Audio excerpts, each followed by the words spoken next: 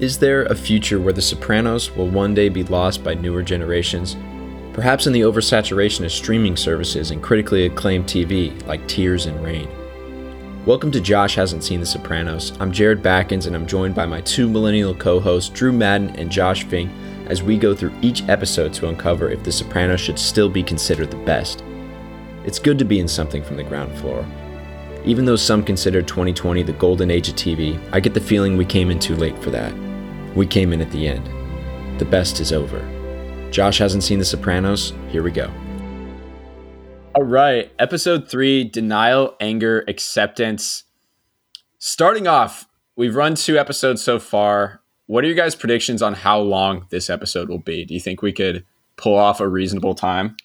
I'm feeling confident. If I were to be a betting man, I'd say about an hour and 12 minutes. I like that. What do you say, Drew? Hour and 15 doing Price is Right rules, right? No, just whoever's closer. Okay, I'm still going to go for an hour and 15. I'm shooting for an hour 10. I think an hour and 17 is what I'm going to say too. But is it Price is Right under? Because you can't go over. Yeah. Oh, I guess. So Drew only has 3 minutes, really. If it was Price is Right rules, it'd be an hour 13, hour 14, or hour 15, I think. And then that's the only way he'd win if it was Price is Right. Yeah, well, right? Or I guess if he is the highest and it's a lot higher than everybody else. I'd like to change my answer to 2.5 hours. All right, Drew at 2.5. Hopefully you guys have enough water. Did you guys experience this week? I went to go, watch this episode of The Sopranos and realized Prime pulled it from, or HBO, I guess, pulled it from Prime. I didn't watch it till yesterday. So I had to, and I used to, I got an email. I don't know how I got on HBO's email thing. And they're like, purchase HBO Max now and save like $3 a month. And I was like, and I couldn't figure out Prime. I was like, where did it go? Yeah. And so I was like, well, shoot, I'll buy HBO Max. I guess try it out. I'm saving $3 a month. And then I was able to watch it that way. I was like losing my mind because I was like, I literally watched this a week ago. No issue. And then it's gone. It's crazy because I was like looking at it too. There's HBO Max, HBO Go, HBO Now, and then there's channels that tie into your Prime membership, which might include those or something like that. But I couldn't keep them straight at all. I just pretty much went in and it was like, you don't have The Sopranos anymore. Do you want to buy it for $15 a month? And I was just like, just whatever it costs here. I need to get it. Podcast is over. Yeah. Like if we're having a problem with this or just kind of confused about which platform, I would think, other people are probably, or like, if you're a little bit older, you're probably having a lot serious or more serious of a problem with it. I don't know. Drew, what did you do? So I'm at my parents' house, or I'm back at Emily's parents' house because we had to pick up a few things. And as I was looking, we have this like DVD case, and I was looking through just like all the 8 seasons of Monk that my parents still have, which I'm like, you guys just need to fucking give these to Goodwill. They made 8 seasons of Monk. I don't know however many they have, but we had the DVDs. So for the whole series, your parents had the DVDs? No, just season 1 of The Sopranos, which I don't think they've seen The Sopranos. So yeah, I've been going old school. Old school. I like it. It's just like total boomer thing to get the DVDs on something. At least they didn't have Laserdisc. I was okay paying for it though. Just, not proud of this, but just like my fare of illegal streaming over the years when I was much younger. I think, Drew, we probably watched the first few seasons of Game of Thrones just by like finding spotty episodes of it on the internet. Yeah, just like, thanks mom and dad for the computer for college. Hope this doesn't just give me a terrible virus. Yeah, it was. So I'm okay with paying for it now. Only one piece of follow-up I have today. Josh, I noticed 12 Angry Men is on Amazon Prime. So that's one of my favorite movies. Did you actually watch it? I have seen it. I watched it, I think it was in 7th grade. I might have seen it twice. We had to watch it in class, but no, it is a good movie. I haven't seen it recently though. Well, it'd be one to check out for free on Amazon Prime. One thing I want to talk about before we dive into the episode, I want to hear what we'll define it as, just because this is what our whole podcast series is about. But we're asking, is The Sopranos the best series of all time? It'd be good if we actually define what that means. So what do we think makes a TV series the best ever? Josh, do you have any idea? Well, I'm not an artist, so I can't use that opinion. But I mean, you're an everyman.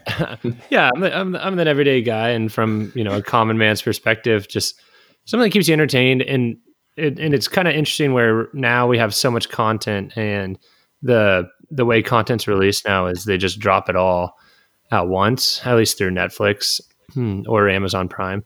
But the beauty is building that suspense through the week, making you really making it part of everyday culture. I know we talked about this, and it might have been the last podcast or the first one, but I remember, people on the radio, on the morning show, driving into school, talking about The Sopranos, and it kind of was a part of the culture for 8-9 years, however long it was going on. And staying power, I think that's obviously two of the big things that help make a series, especially from the common eyes. And then if from critically acclaimed, that's also important. And this has, so many Emmy, Golden Globe nominations, and a few wins, and just the actors are, it's not one man's opinion, but it's basically universal that this is one of the better scripted, directed, shows, edited shows of all time. So I think all those components have to go into it to make it a great show. Maybe not the cultural aspect, because there's probably some great shows that have happened that didn't capture the nation's attention. But I think for it to be the greatest, that probably has to happen. Yeah. So what I got, obviously a culture aspect helps, but staying power, I think, is huge. I mean, people are watching it 20 years later and still talking about it as in depth. I mean, we spend 8 hours a week or whatever doing it. And then being universal, I think, is essential too. It doesn't, you can make some pretentious or highbrow TV show and claim it's the best ever, but maybe only the staff of NPR likes it at that point. Like if everybody's not absorbing it, then is it the greatest ever? Drew, what do you think? I was going to say just a different answer would just be most entertaining, and then most emotionally captivating. Like with The Wire, I was just really attached to the characters. I think characters really make a show. And then, I think The Sopranos takes the cake for having the most influence, but I think beyond that, just being the most entertaining, the most captivating, the most just sad when it's over. It's like a part of your life. Like when Game of Thrones in the first seasons was so good, and you're just like, I'm just so excited for this. I'm so happy it's in my life. And then in the end, you're just like, let's wrap this fucking thing up and just, ship it off. That's something you don't want in a TV show. Yeah. Ending, my biggest gripe with TV shows is they just go on too long to make money, and they don't end when they should. Yeah. Entertaining and emotionally captivating. Yeah. I was kind of thinking also with when Steph Curry won the 2 MVPs, he's not as good as LeBron, but he was really changing the game of basketball. And I think Sopranos does the same thing, but maybe is it the best? I don't know. Up for debate. We'll find out. But so that's an artist perspective. So I feel like that we should focus on that. That's pretty good. About The Wire, and I think that, I've gone back and forth on what series I think is the better of the two, The Wire or The Sopranos, but I think The Sopranos reaches a level of it's a more universal TV show. It's more of the masses digest it. And it's not because it doesn't have sophisticated material. It does. It has all that. But then it has a story that you can embrace and digest each episode. So I love those. I think the things that I want to differentiate from that, I think the majority of people have to think favorably of it. Maybe they don't all think it's the best, but the majority of people have to think it's up there. And The Sopranos, it reached a high. It was the most watched TV show on HBO until, in 2002, it set the record, or 2001 or something. And then until later seasons of Game of Thrones. And Game of Thrones there's probably like a billion more people in the world when Game of Thrones came on. They threw everything at us. They had much more diverse cast. They had dragons. They had nudity in every episode. And then finally it got broken by Game of Thrones. So I think that speaks volumes that a show of a bunch of overweight white guys from New Jersey is somehow that universal and brought in so many viewers there. There's a point too, and this is the last thing I'll say about it, but in these first few episodes, this episode included too, I think The Sopranos was still in the shadow of these classic gangster movies, which, to be honest, a lot of these classic gangster movies are probably more watched by men, and they'd probably be more white men that are really getting into Goodfellas and Godfather and things like that. But so it's still in the shadow of those, but it does reach a point, I think, pretty soon where it's going to leave that shadow, and it transcends that. It uses, I think, America's infatuation with the mob to tell a story about American life and middle America and family. And it's in this story that's approachable for everyone. So I'm really excited for when we get to that point. So let's get into the actual episode, Denial, Anger, Acceptance. Let's go with the core first. What do you guys think the core of this episode is? Those few words that really describe the theme. Drew, why don't you go first? Give me 1 second. Except this goes into the end of the episode, but when Melfi says like why we know we're going to die. Yeah. So that's part of the tragedy of it. We actually are inflicted with the knowledge that we're going to die from the very start. So I think inflicted with the knowledge that we're going to die. I think that's a good summary of this episode. Yeah, maybe. And to jump off that, just even though Tony Soprano says, I'm not afraid to die, I think everything that's going around him, he's kind of taking a second look and thinking like, okay, I might have been this invincible mobster, a few months ago, but now he's having those panic attacks. He's fainting. I think it's just a realization that, he is not immortal, like, coming to grips with his own mortality, and that, life doesn't go on forever. So what's the core? Probably beginning of acceptance of his fate. Beginning of acceptance, and then in parentheses of his fate. So it's a little bonus there. Okay. So I had slightly more time to think about it. When I sat down before I wrote it down, but I just wrote, is life meaningless? I think that's a question they ask. And Tony's really pondering throughout this episode, and we'll get into that. But so Drew, your core, inflicted with the knowledge we're going to die, beginning of acceptance of his fate for Josh, and then is life meaningless for me. Josh, why do you think the episode was called Denial, Anger, Acceptance? I think that's just kind of how it flows. And I think a lot of it is centered around, at least for the title, is centered around Jackie. I think, especially with the interactions between Tony and Dr. Melfi, it starts off with Tony saying like, Jackie's so strong. And then she's like, what's going on? And it's like, oh, he's dying. And Tony just really can't accept it because they're really good friends. Yeah. They're business partners. And then he's denying it. Like, no, like he's not going to die. Jackie will beat this cancer away. And then finally comes to realization talking to Dr. Melfi, like, so Doc, how bad is it? He kind of jumps back into denial when she says it's probably not very good. That's where I kind of got the title of the episode and how it related to, I guess, the whole theme of the show or of the episode. I think you nailed it. So those are 3 of the 5 stages of grief, but he has a therapy session for each one. Like you said, he's in that first, he has that denial session. He has that one where he flips out on her in his anger session where he walks out. And then he has that acceptance session at the end where he realizes that life has a time limit on it and ponders if it's meaningless after all that. So that's good. What'd you guys think of the episode? I liked it a lot. I thought Sopranos is I thought it was like hitting its stride a bit more, more character development, more understanding of Tony's depression. He's like kind of hitting, if Jackie dies, he's hitting this like mountaintop, and it's like also hitting probably his like deepest depression that he's felt and like understanding of it. And then, you kind of see some anti-hero qualities in Carmela, and I really liked that part of it. Just think it's really I was really captivated by this episode. I agree. This out of the three that I've watched, this was by far my favorite. And that probably just comes with it building off the other two and starting to understand and learn the characters more and more. I just really enjoyed it, and I think it really set the stage, for the future of the season and where things are going to go. I mean, there are definitely some question marks, but we got some things answered. Like we knew that Brendan was going to die at some point. And that kind of got. Well, you called that. I mean, yeah, I guess it might have been obvious, but you called that last episode. I was like, oh damn, go Josh.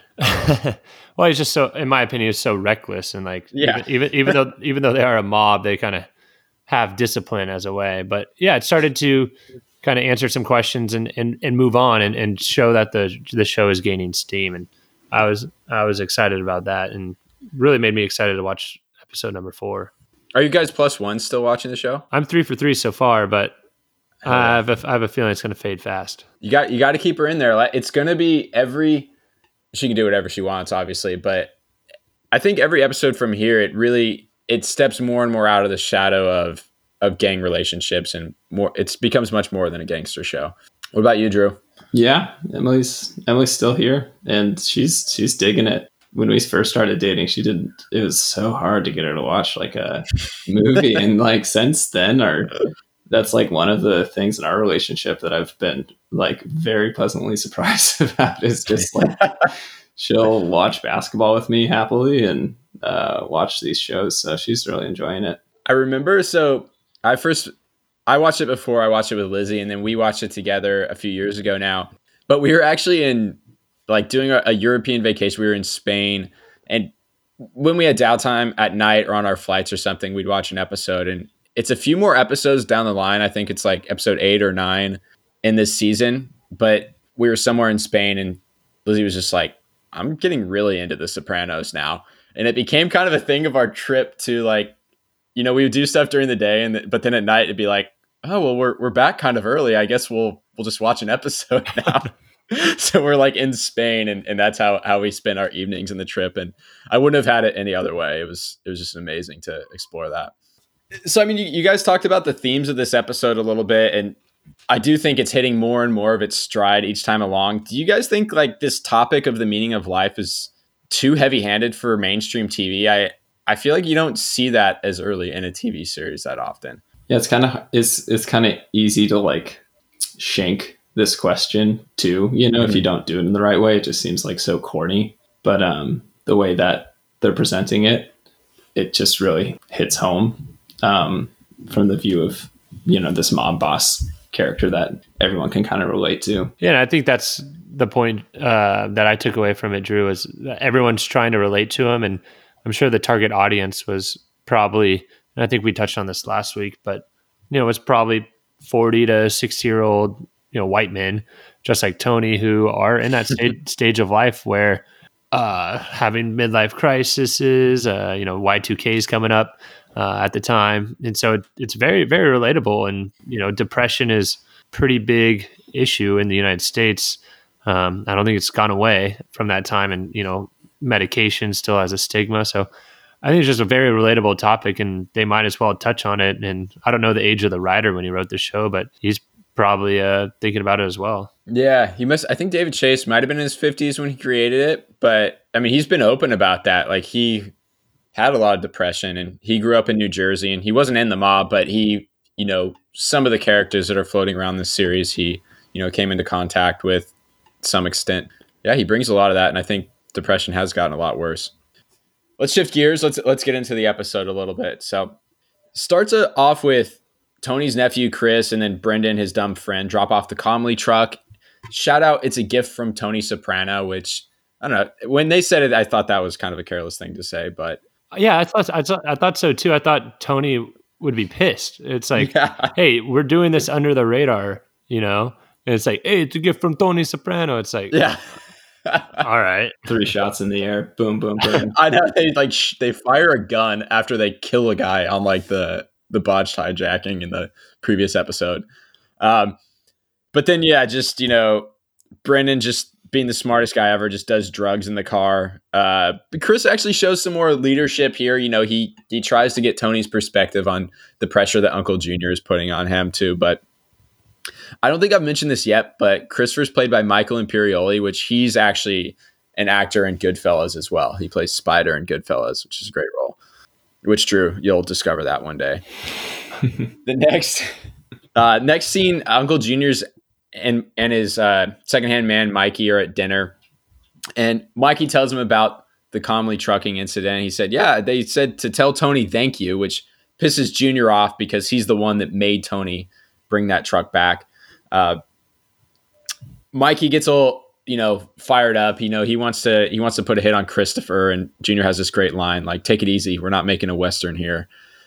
Question for both you guys, I guess here. So Dominic Canese, who plays Junior here, he's also in a famous gangster movie. Either of you guys have a guess? Is it Goodfellas? I haven't seen it. Yeah, I haven't seen too many gangster movies. I don't know. Casino? It's a good guess. What's the newest one that came out? The Irishman? Yeah. Is that your guess? Well, I've only seen the first hour of that one. I was like, I was watching it at a friend's house. I was like, this is good. I got to watch this in one sitting, but I had to leave. And then I just haven't watched it. I mean, the last hour is probably the best, but yeah, it is 3.5 hours. He's in Godfather Part 2, so he's much younger, but he's just an amazing actor. I love him. In Melfi's office, Tony's looking at a painting of a barn. Drew, what imagery did you pull out of the barn? Did you pull out anything? Not really. I mean, it's just like, I'm looking at that painting too, just like, who's drawn, who's drawn to this kind of this special made psychological picture? Yeah. I mean, yeah. Who would buy that? Yeah, first of all. I mean, people do.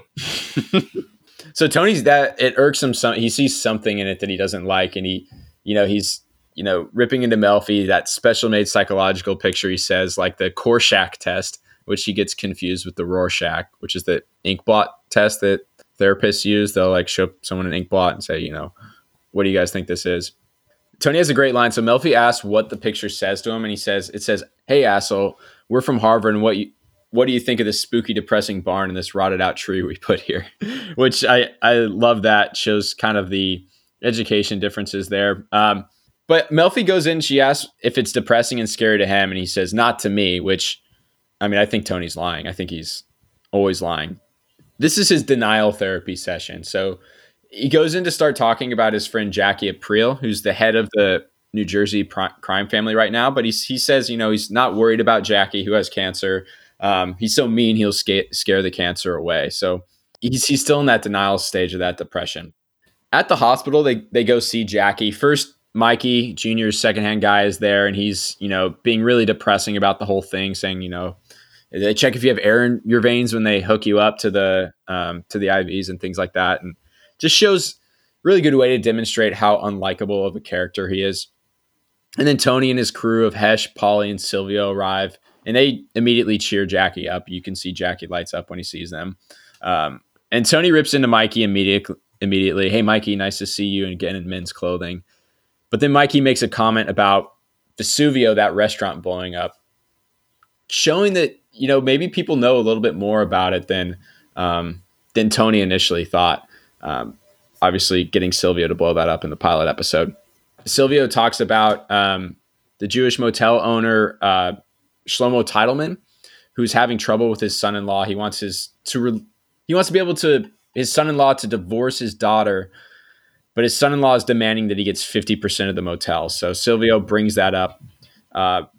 There's a great moment when Paulie suggests, why don't they whack him? Like he gestures that. And Silvio says, it's taboo for their religion. Like whacking someone is just taboo for Jews and not any other religion. We go to a new story, and it's Meadow, Tony's daughter, and her friend Hunter singing. They're getting excited for college, etc. They do choirs and extracurricular. I don't know. I still find the high school scenes a little dorky. The characters are always saying exactly what they mean. The Sopranos really hasn't, in my opinion, hit this family dynamic as well quite yet. Tony and Carmelo go to visit Charmaine and Artie Bucco. Artie's the restaurant owner, at their small house that they really don't think very highly of the house. In the garage, Artie mentions he's having trouble getting insurance money for the restaurant fire, which we see a moment. I think it's a really powerful moment where Tony actually looks like he feels bad for it. Did you guys catch that, or what'd you think of that? Well, doesn't he apologize in a way? Like he says, "I'm sorry," and the way that we see it, it almost seems like, or is that later on? But either way, he says, "I'm sorry," and it almost sounds like he's saying, "I'm sorry for doing it." But from Artie's perspective, it's like, "Oh, like yeah, thanks for your condolences on the restaurant." But yeah, that was like a very moment of humanity for Tony. Yeah, and I'm not quite sure. I think you're right. And I don't know if Tony knows if there was a better solution, but he feels sorry for the whole situation. At the pork store, Tony meets Shlomo Titleman and his son. He's the father and son who own the motel. Tony offers he'll help get Titleman's son-in-law, or he'll get him to agree to divorce the daughter. But Tony, in exchange, wants 25% of the hotel. This is good for Titleman because his son-in-law is asking for 50%. Titleman's son gets angry and he says his father's creating a golem. And I love this imagery. I didn't quite know what it meant, but then I looked it up. My mind just went to Lord of the Rings. Yeah. or the Pokemon. I think there's a Pokemon named Gollum too. But pretty much it's being in Jewish folklore that's created from inanimate matter. And I think it's had good and bad occurrences through the folklore, but it's pretty much creating something out of nothing, which is what Titleman does. He really empowers Tony he brings Tony into his life, which is this monster he's putting into his life. So this story with the motel and Tony and things like that, two critics I really like in one of their books about The Sopranos are Alan Sepinwall and Matt Zoller Seitz. They call it the mob case of the week, which early on in The Sopranos, it felt a little bit like this. It's just like, oh, the new week. Like last week, it was Big Pussy and Polly looking for the car. This week, it's like, oh, the Jewish motel kind of thing. It's just like the new case, like an episode of, I don't know, Law and Order or something. So it's a very episodic feel, it seems like. And they do a good job tying it into the other stories of this episode, but it is like the one episode mob case of the week. It also seems to bring a little bit of humor and lightheartedness to it as well. Even though they are doing some questionable things, but they get to add in a little bit of jokes and I'm sure we'll get to it in a second, but there's just some funny things that happen. Yeah, it's like what do mobsters do for a living? It's like. No, you're right. I love the color it gives to the characters. I think it's a little formulaic early on, and I think it just evolves into something a lot more substantial. Side note, Titleman is played by an actor named Chuck Lowe, who is a guy in Goodfellas as well. And I'm only calling these out as I notice them when I'm watching it too, so I'm sure there's like several more actors that I'm not catching up on. So Paulie and Silvio, Tony's guys, meet Titleman's son-in-law at the motel, and they, try to bring up the prospect of getting divorced too, and the son-in-law won't move at all, so they beat him up. In the Soprano bedroom, great moment. Carmela asks, "You know what?" to Tony, and Tony says, "Probably not," which is I thought was a pretty relatable interaction.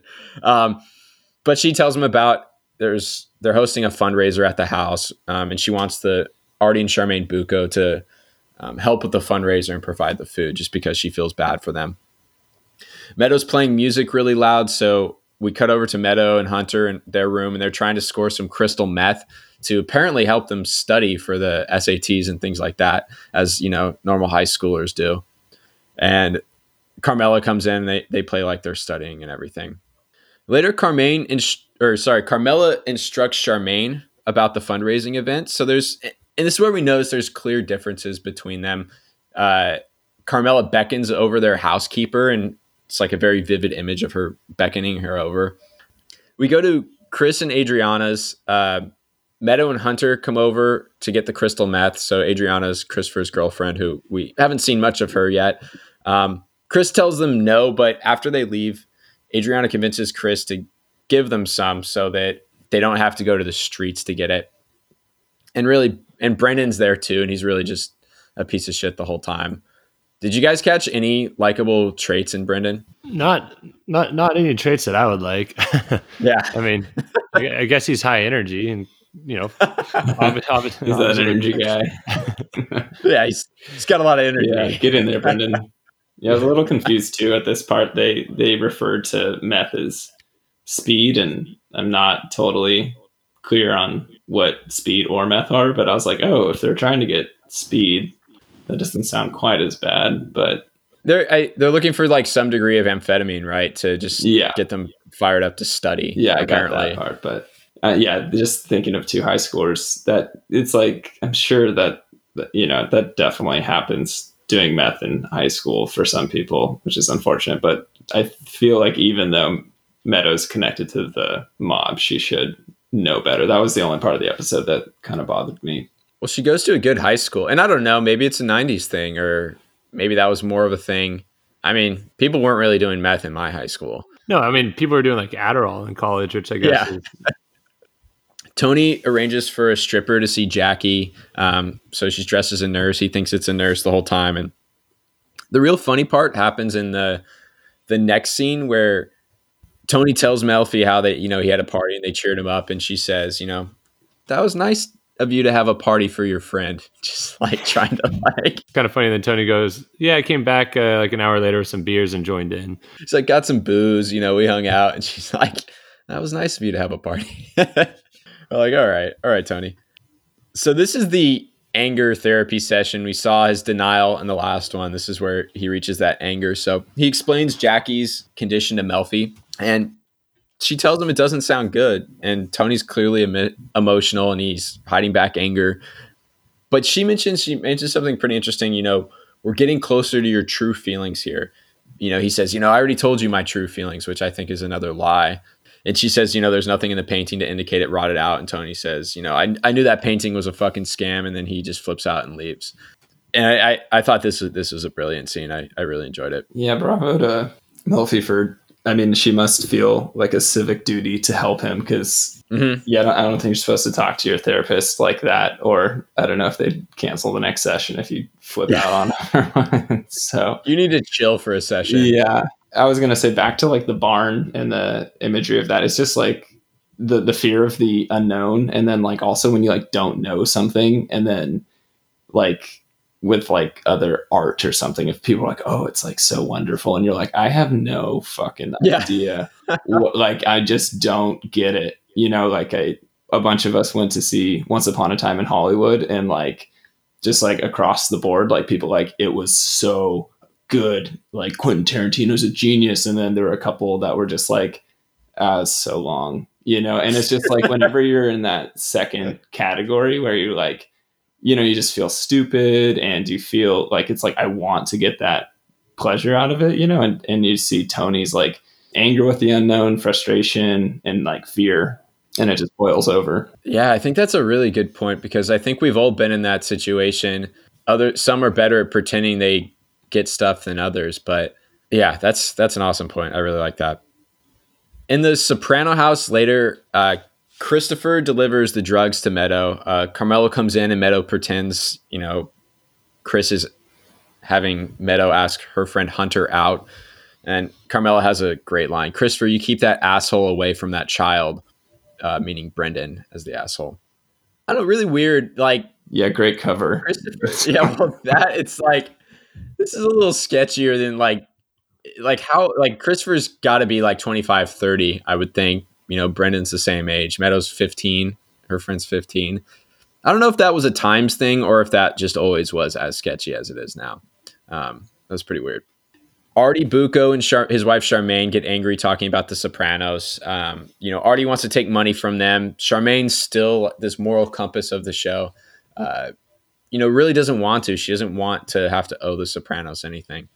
And then at the fundraising party at the Sopranos house, Carmela orders Charmaine around. She beckons her over like she beckons the housekeeper. And we'll notice it too, but clearly Carmela doesn't notice it. Cut from the fundraising party to Silvio and Polly and the mob case of the week, kidnapping the Jewish son-in-law. And he's already resisting getting into the trunk. They try to put him in. He slams it shut for them, which is just...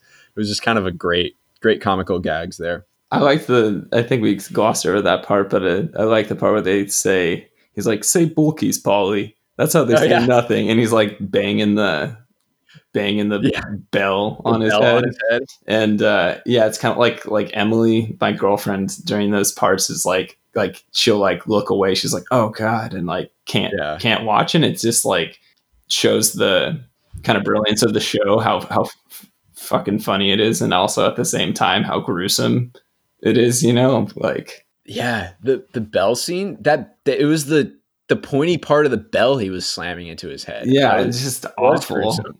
Yeah, it was horrible. But that was a good call out too. It was also a funny moment. Back at the party, we see Artie preparing all the food for it. He expresses how sad he is that he lost his restaurant to Tony. And they get into a food fight here, which when Artie first threw the food into Tony, I don't know. I was like, oh shit, like this is pretty serious here. But it gets childish pretty quick, and it's, I don't know, a great scene. I think just showing Tony's childish side again. I mean, I think, Jared, we've had those moments in college where we're like halfway getting super pissed at each other and halfway was it playing 2K10, yeah. Just like screaming obscenities at each other. Yeah. Or just being competitive, you know, playing whatever. But yeah, you're kind of like not knowing what they're thinking. Yeah. And I don't think they know either. Yeah. I mean, yeah, it's great to just kind of show their friendship. We go back to Silvio and Polly, and they're beating up the son-in-law, but he fights back, and Silvio has a great line: "Polly, if we don't kill this prick, we should put him to work." We go to Tony with his Gumar, and it's actually played by a different actress than the pilot episode. But Silvio calls Tony and tells him that he needs to come over to the pork store to help with the situation there. Tony catches a painting here, and his girlfriend has a funny line, you know, "It reminds me of David Hockney," meaning David Hockney. So there's a chair all alone in this painting. I wasn't able to really draw anything else from it. Drew, as an artist, I was going to say, who's David Hockney? From what I Googled about him, he's an artist, and it was an imitation of him. Gotcha. Yeah, I don't know. Empty chair. What's the meaning of that? Like an object with no purpose, kind of like if no one's sitting in it. Can't think of anything else. I mean, I think that's it. I mean, who knows too, but I think that was chosen with some obvious intent behind it too. Just knowing how carefully put together the show was. Tony makes it to the pork store. He's still in his robe. He goes up. Silvio's eating a sandwich, which is great. You know, they try to force the son-in-law to go with their demands too. And he tells a pretty amazing story, I think, which I thought was awesome. But he tells about 900 Jews who held off 15,000 Roman soldiers who chose death before enslavement. And he asks, you know, and the Romans, where are they now? And I thought that was a great way to express really what he was going through, but also without him explicitly saying it. You know, he tells this amazing story, but Tony has a great rebuttal when the son-in-law asks where the Romans are now. Tony says, "You're looking at them, asshole," which is awesome. Tony calls his Jewish associate Hesh to figure out what's the best way to communicate with the son-in-law. Figures out that threatening to cut off his penis is the way to go. You know, finish the bris. You know, I thought it would have been obvious for like mob guys, like, all right, we can't kill a guy. What are we going to do to him now? I thought that would have been the go-to, is to like threaten to castrate him, but they probably wanted to bring Hesh into it to get Tony consulting with him. And who knows how many people are just that, you know, settled with the idea of dying. You know, they might not have run into that. Mm-hmm. Yeah, I mean, they were all surprised with how steadfast the Jewish son-in-law was with the whole situation. I don't think, you know, I think people just caved to their demands pretty easily. Carmela and Charmaine clean up after the party. Carmela is talking, you know, she really wants to see her friend Charmaine more often. Charmaine's clearly uneasy, and as her reaction to this, she has this great burn where she tells Carmela that several years ago she slept with Tony, and she's happy with the choice she made. You know, they went their separate ways. She's content with her life, which I thought was just an amazing, amazing burn. Back at the motel, in the mob case of the week, Titleman the father tries to get Tony out of the agreement they made because now the son-in-law is only taking 15%. So Tiedemann thinks, he's the savvy businessman. He can figure it out, but he's created this golem in Tony, and there's no way Tony is not taking his 25%. Tony goes to see his friend Jackie Aprile at the hospital, and he tells him, this great news. They're now in the motel business. They have 25% of this motel. But it's really powerful scene. Jackie's distracted this whole time. Here's this mean murderer who would have jumped at any monetary gain, like a hotel or something like that. And he's just a shell of his former self. And it goes into the theme again. It's just, what does anything matter if we all reach this point at some point in our lives? And that's a depressing way to look at it, but I think that's how Tony's starting to think about it. So I thought that was a great scene. Next, Junior goes to see Livia, which thank God Livia's in this episode. Love every scene she's in. But he's telling her about his problem with Christopher and Brendan Filoni kind of walking all over him. Livia says, Tony loves Christopher like a son, and she does too. He put up my storm windows for me one year. But then she says, the other one, Filoni, I don't know. Josh, did Livia know what she was doing? I think she knew exactly what she was doing. And I was kind of surprised that Junior didn't, I don't know if he was almost going there out of respect, asking her opinion, but it almost seemed like the obvious choice was, let's probably not push the boundaries too far and kill Tony's nephew, but Brendan, he's got no worth. So that would be one, send a message, and two, kind of actually do Tony a favor in a way too, because if you can get that bad influence removed from his nephew's life, that might make kill two birds with one stone type of situation. But I think she definitely knew what was going on. She made the decision, and she seemed totally okay with it. Oh yeah. Yeah, I think you're right. She okays the hit pretty much. So it is interesting. Junior is going there for her permission in a way, but I like what you said too. Is it has potential to benefit Tony? The slap on the wrist, killing someone in Tony's crew though is not going to reflect well on Tony at first. But as a long-term gain, that's a really interesting point. Getting Filoni just out of the picture. Tony's last therapy session's his acceptance therapy. So he's had the denial and anger. He opens up about his friend Jackie after that incident he had with him in the hospital when Jackie didn't really seem present. Tony reflects on his admiration of the Hasidic Jew, the son-in-law, and how he wasn't afraid of death. And Tony brings up what's going to be really a theme in kind of his mantra for a lot of it, but he's not afraid of death if it's for something, which I think he is able to commit these horrendous crimes because he sees himself as, this soldier or this advocate for, his people. And that's how he's able to, I guess, live with the fact that he commits these horrendous crimes. But when he does say he's not afraid of death, I wasn't sure if he was lying or not. What are your guys' thoughts on this whole acceptance therapy session? I think he is afraid of death. I took it when he says, if you're a war, if you're in a war or something, I wouldn't, it didn't sound like he valued his career as a soldier in the mob as something to, say a soldier in World War II. But I think that was kind of touched on in the first two episodes where he's trying to get back the mob to where it lost its way. But I think he's still struggling with the whole acceptance thing. And I don't think he found closure yet. Yeah, I think he's still he's lying about it. I think he is afraid. Yeah, it's kind of like when you do look at one of those pieces of art, and then you're like, oh, I get it, and you're just like, I have no fuck. I don't think Tony gets any. I don't think he's happy, and I don't think he's really.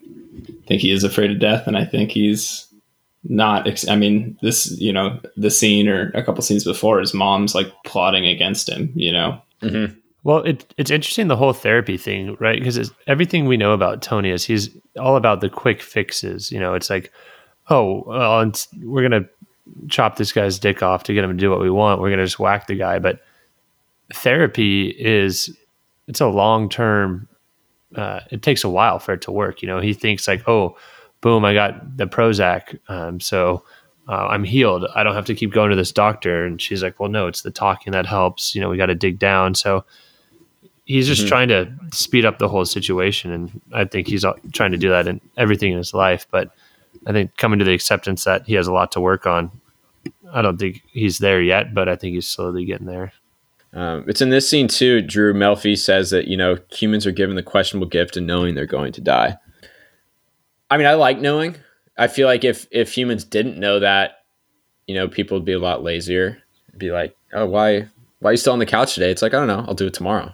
I have as many days as I need. So I'm glad we do know that, but it is quite a conundrum. I was talking to Emily about this too, and I was like telling her when I was a kid, I would like think about dying, and then I would think about, they tell you like the sun's going to explode, or you're in like third grade when you're studying astrology and or astronomy. Which one? Yeah, I think astrology is like Mercury's in retrograde, but I think astronomy is the stars. Yeah. So anyways, when you're like studying the planets, but I remember thinking like, after you die and then like when the earth is gone, and I would just like think about like the earth turning, but not being there. And it was kind of like my first memory of thinking about like humans not existing anymore, or, the like kind of like our death and then like the meta death of the planet, just thinking like what happens, Whoa. I mean, it is really interesting to think about like the first time you thought about death, or something that's like abstract that like kind of like no one knows. So that hit me when I was watching this episode. That's amazing insight. Like, to me, what other, and obviously I'm biased, but what other series goes into something so deep and almost has an answer for it on the third episode of a series? Like, I couldn't think of anything else. Breaking Bad, he has cancer early on and has to deal with that, but that's kind of the normal cycle of, I say normal, but it's, he finds out he has it, he makes erratic decisions, he's depressed about it, whatever. But I mean, I think this is just such a more meaningful level, and 45 minutes we learn about it. I think it's really amazing. Yeah, I mean, Lost has like polar bears in the third episode, and they're on an island. They're like in Hawaii, so that's pretty deep too. I'm sure isn't there like deep things about purgatory and everything like that in Lost? No, it's just stupid. Just time travel. Yeah, just polar bears. No, the writers have to have an idea of what they're saying for there to be any meaning in it, in my humble opinion. And they didn't. I mean, I've seen maybe like one episode of Lost, but I read when someone's going to create a TV series, they create what's called like the TV series Bible, and that like outlines it. So you bring it to the network or the station and, have all the characters and like your first few episode breakdown. And so I've read the version of Lost for that. And man, it's a crapshoot. They didn't know what they were doing. They're like, we don't know what we're doing going into this. And that's part of the fun. Like, this is what we think it's going to be. And maybe that did make it fun, but I mean, like you said, Drew, it's just probably got confusing. Yeah, it's just like the first 3 seasons, and then you're just like, how are they gonna tie? Oh no, none of this is gonna get tied up at all. And then it's like, no, they're in purgatory. And you're like, hours of my life gone in purgatory watching this show. So there's no Sopranos spoilers here, but there are Lost spoilers if our viewers didn't figure that out. Yeah. That's fine. Who's gonna invest in Lost these days? It's like, I can watch any series. I'm gonna start with, how many seasons are there? It's like, I don't know, 7 or something. Yeah, no way. So from therapy, Tony reaches this point. He says, "If all this shit's for nothing, why do I have to think about it?" Which is just really powerful line. But then he goes to see Meadow and Choir, and as he's even arriving there, you get a sense of some sort of enjoyment in him, and we'll get into that in a second here. But we embark on this Godfather-like sequence, which, Drew, if I say like the baptism sequence in The Godfather, do you even know? Because it's in culture and things like that. This is what I've been talking about this whole episode. No, I know it. No, I don't. I was just wondering. It's a Godfather-esque sequence where like the choir music plays over these very serious gangster events. But Christopher gets picked up by a couple Russian thugs. Thought it was a nice touch, Christopher tipping the guy. Christopher has some likable traits, unlike Brendan. So he tips the guy pretty good. But then they bring him out to the dock. He thinks it's because he sold Meadow crystal meth. He thinks Tony's going to kill him for that. Did you guys think at all that Christopher was going to die here? I honestly didn't. I didn't think Junior would go that far. But I thought it was really interesting how he caved pretty quickly on like just confessing. But also, I couldn't tell, did those Russians know how to speak English? So like, did they even like hear him? So you're thinking that, Christopher is confessing that he sold crystal meth to Meadow and they heard that. Yeah. And I'm thinking like, what are the ramifications of that? We'll have to find out. Because now Junior's going to be freaking out. It's like, oh shit, I just confessed to something and I don't even know if that's what it was all about. Christopher, yeah. Yeah, they leave. I thought that was him freaking out was a really good scene.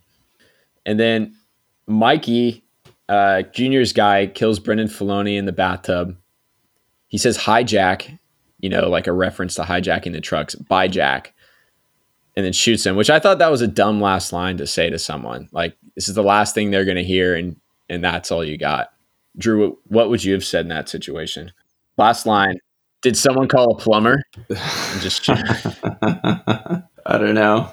Me thinking of something clever will extend the episode to my 2.5 hour limit. So I don't know. I didn't really, with all the middle school jokes about like, gay jokes that he makes to Tony Soprano and back and forth. I think he was really hitting his stride with the hijack by Jack line. It didn't bother me too much. It's in character for him. I wasn't wrong. I wasn't angry at the writing. I was just angry at Mikey. Like, that's all you came up with. And then Junior's in the room with him, which I thought was stupid. Just like, who goes with your guy when they're going to commit a hit? But anyway. Yeah, it's like, we get it. Junior set that up. Yeah, like he didn't even have to be there. We know Mikey works for Junior, but he's just like, I'm going to come up into the apartment in case someone, sees us together. And then last scene back at the choir recital where, Tony seems to be enjoying himself. He might not be happy, but he's found this semblance of happiness, I think. So, Drew, is this the meaning of life at the end? Yeah, I mean, I don't know. They come in and it's just like, you see like all the flaws in Tony's life. Like Christopher is, almost killed. His daughter is singing on crystal meth, even though he's like proud of her and probably doesn't know it. And then he walks in and everyone's wearing their like black suits or tuxes or whatever they're wearing, and Carmela's in her bright red dress, and it's like, here it is, like his family. And red dress, nice. Did you guys catch that?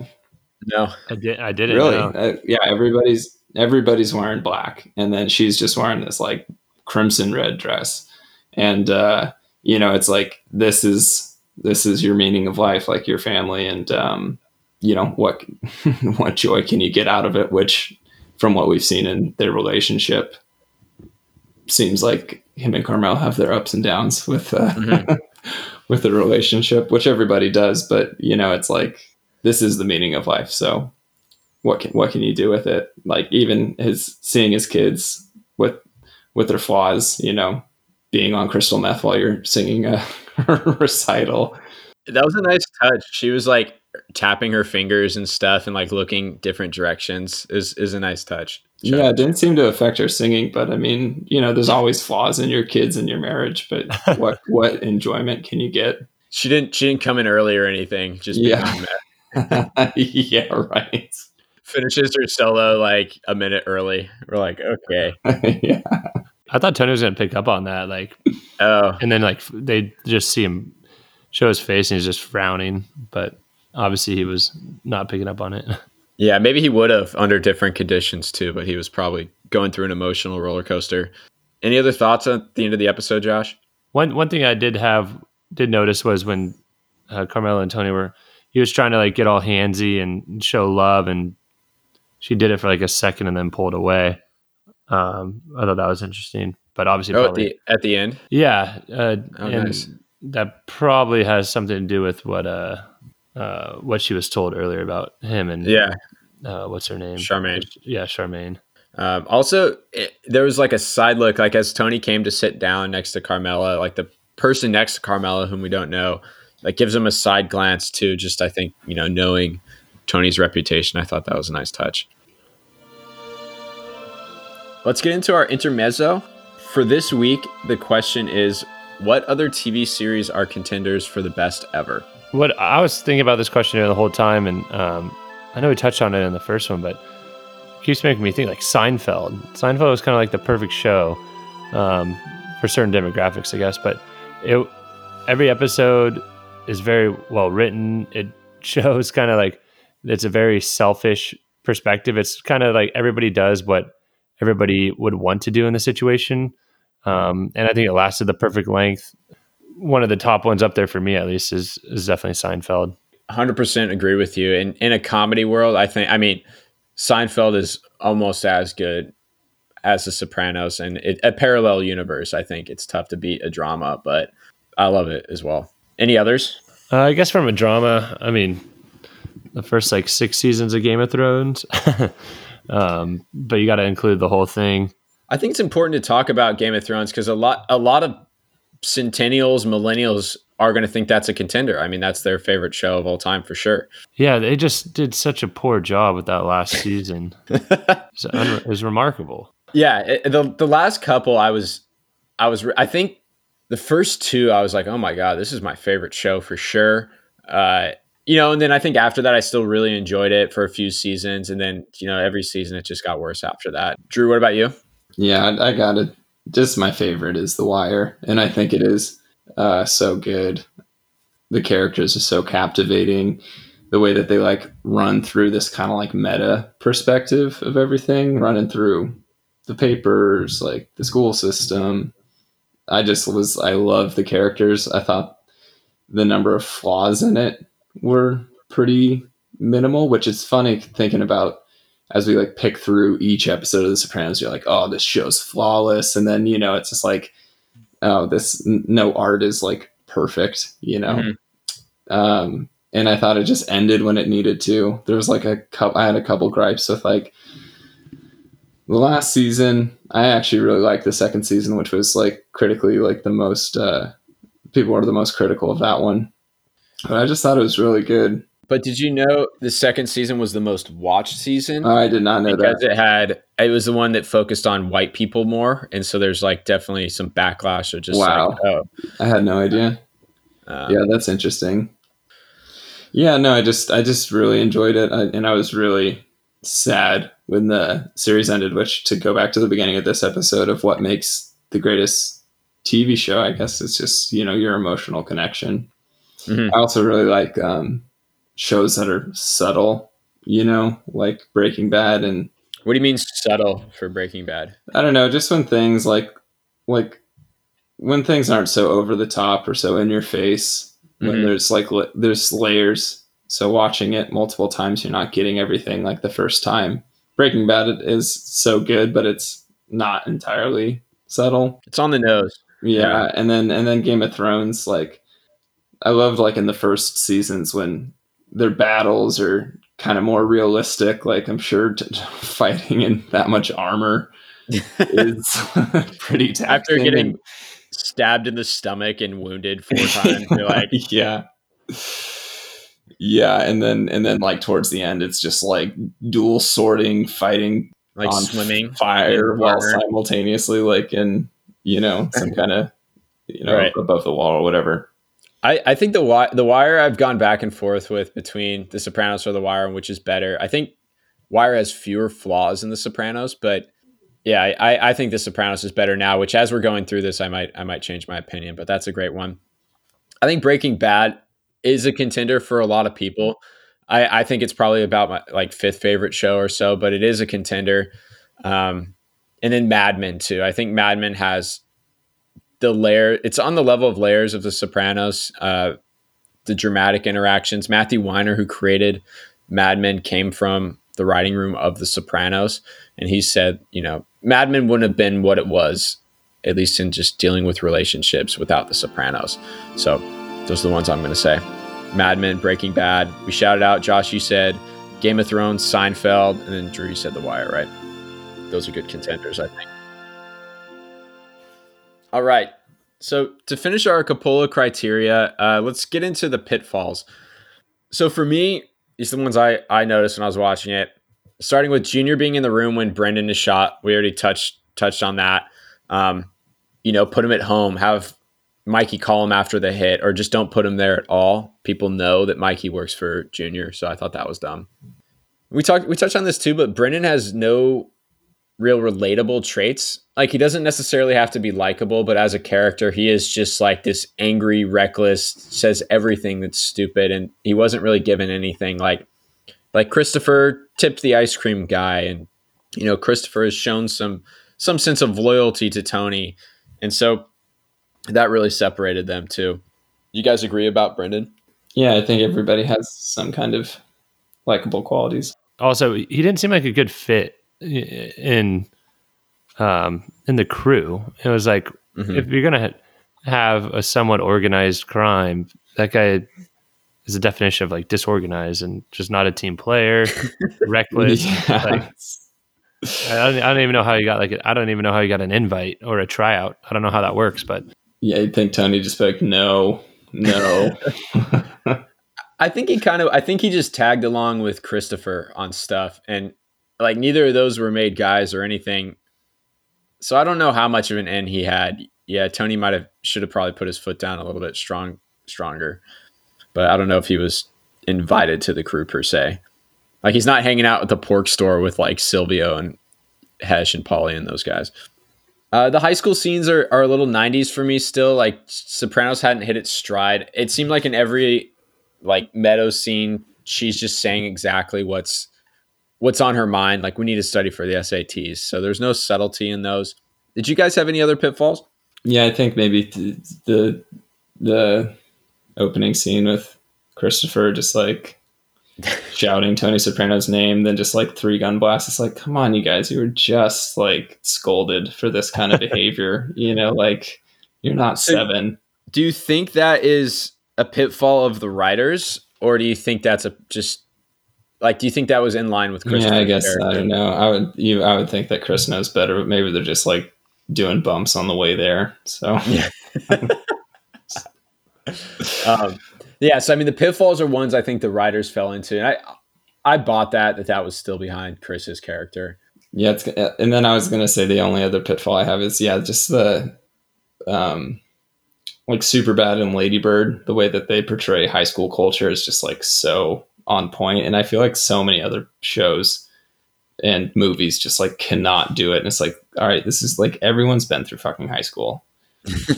So how are we not like able to portray it better? 100%. Josh, do you have any pitfalls? I think the only other one would be Tony having to call the other Jewish guy to get some ideas on how to get the guy to talk. It's like, come on, dude, you've obviously probably been through this situation before, but I don't know. It just increases the character relationship between the Jewish guy and Tony. It was kind of funny too. Yeah, it's a good to explore that relationship. I'm with you. They didn't really torture the guy that much, which maybe they weren't supposed to because they agreed not to, but I guess then they do threaten to castrate him. So I don't know. So that was a little confusing. So in the awards section, I have 2 decisions that Tony made. So I want to get our grades on those to see if we thought that those were good decisions. The first was how he handled the whole situation with the Titlemans and the motel too. So how he went about that. If you guys think it was good, He kept the motel at the end and things like that. Josh, what grade would you give that? I'd give it a B. I think it was good for him to diversify into the hotel business, but I wouldn't want those partners. They seem like miserable people to work with. So I don't know. I think he might have rushed into it, but I think he should have actually passed on the whole opportunity. I don't know how much money a motel brings in, but I guess it was enough to go out of his way, and maybe this falls into the category of just, mob scene of the week, just filling it through. Well, yeah, I mean, it's 25% and he doesn't have to do anything, right? Or I guess he, has to enforce things sometimes, but I think that money's just going to come into him. Drew, what grade would you give it? Yeah, I guess I'd give it a B as well. That's what I was thinking. And not just because Josh said that. I was actually going to give it a B as well. It's just like, I was thinking. I mean, I guess, yeah, as your mob boss, you got to diversify your investments. And then the other decision he had, just to reflect on it before, but burning down the restaurant in the pilot, when he burned down Artie's restaurant so that guy wouldn't be whacked there. Do you think there was, reflecting on it now, do you guys think there was a better decision or something else he should have done? Seeing how much he cares for him, I think he's definitely thinking there was a better decision to be made. And I feel like he didn't explore the avenues with Junior enough to be like, hey, this is why I want this to have it, not happen here.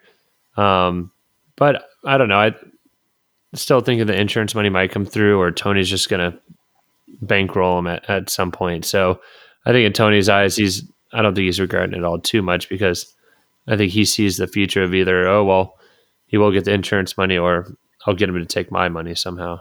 Mm-hmm. What about you, Drew? Yeah, I don't know. His job kind of seems like being president or something, where it's just like, all right, rocking a hard place, go. Like, just over and over. So, yeah. It's just like, have your friend have a murder happen, option A, or option B, like destroy the scene. So yeah, I agree. I can't think of a better decision, and Tony's offering to help him with new investments and things like that, for better or worse. We'll see how that works out. But so another for best death this week, again, we're going to be tallying these across the season to see which is going to be the best of the season, but we just have Brendan Filoni's death. He gets it in the eye, which is like Mo Green in The Godfather. So extra points for a subtle Godfather reference, I think. Best comedy and best drama scenes. I'm happy to just each nominate one. Yeah, I've had one in mind that I thought was pretty funny. It was more of like a one-liner. Okay. That kind of cracked me up. It was when who was the character? Was it Paulie or Silvio? Wait. What happened? No. It was Paulie, and he goes right after they made the deal with the Hasidic Jews. He goes, "I seen it, but I don't believe it." I seen him, but I don't believe him. That was good. So, best comedy moment. What would you nominate, Drew? I like when they're beating him up for the first time and they say Bolkus, Paulie. That's how they say nothing. It's just like the back and forth between them, and they are just kind of like gangster dorks while gruesomely beating up this person. What was yours, Jerry? Mine. So I don't know. Yeah, I don't know if this was comedy or drama either, but it was when Livia okays the hit on Brendan. I love the moment where she's telling Junior like she loves him like a son. He put up my storm windows that one year. That's like why she remembers and why she loves him. And then she okays the hit on Brendan. This Filoni, I don't know. I thought it was a great moment. So best drama moment. I like the ending scene. I guess if you can't, because they're like cutting to each part, but I felt like that was just like really powerful. If that doesn't count as one fluid scene, which I think it would, then I'd guess the scene before where Tony's talking to Milfy with the acceptance therapy session. And if all the shit's for nothing, why do I have to think about it?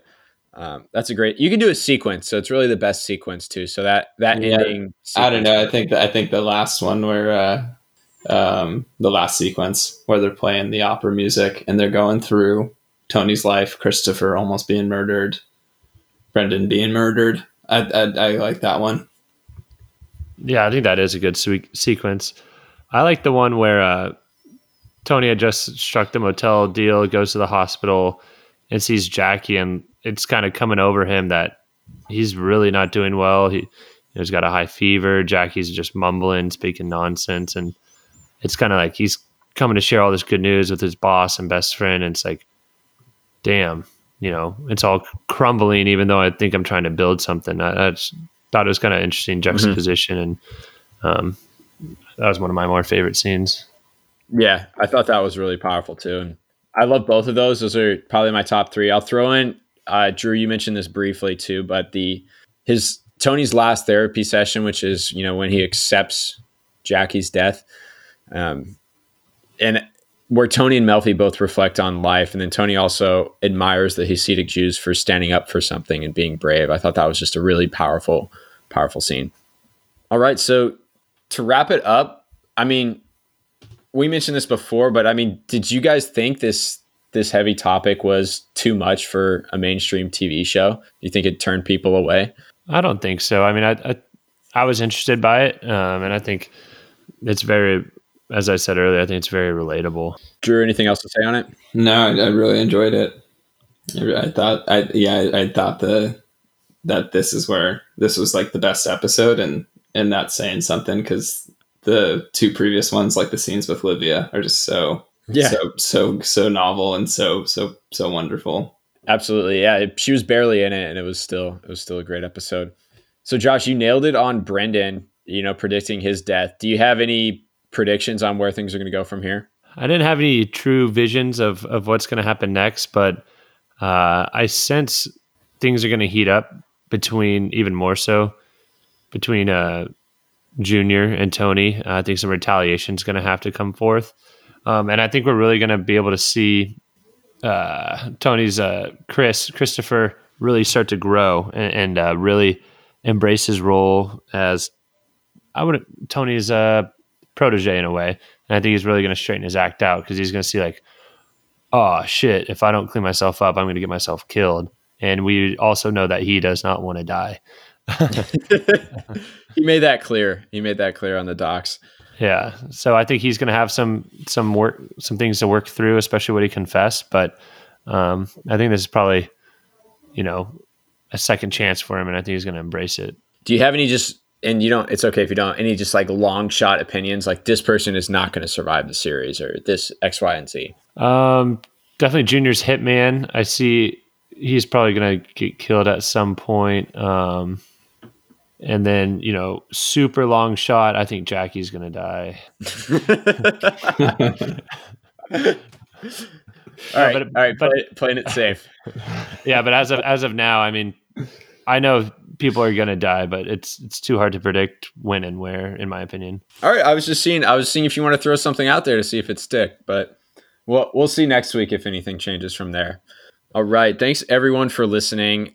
You can find old podcasts as well as original scripts I've written at jaredbackins.com, or you can follow us on Twitter if you like, at Josh Hasn't Seen The Sopranos. If this is your first time watching The Sopranos, like Josh, we want to hear from you. So give us a shout either on the website or Twitter. I'm always convinced also, Josh, that you're spouting off false trivia. I think it started when we were in the at your lake house that one day too. So if Josh says anything incorrect too, so definitely give us a shout on Twitter or the website to see if that's going to bite me in the butt though. It's going to be like, actually, Jared, all the things you're saying are just wrong. I know, now you're making me second guess the old astronomy. No, you're definitely right. I mean, like half the things I'm saying, I don't have a clue to. Drew, where can we find you?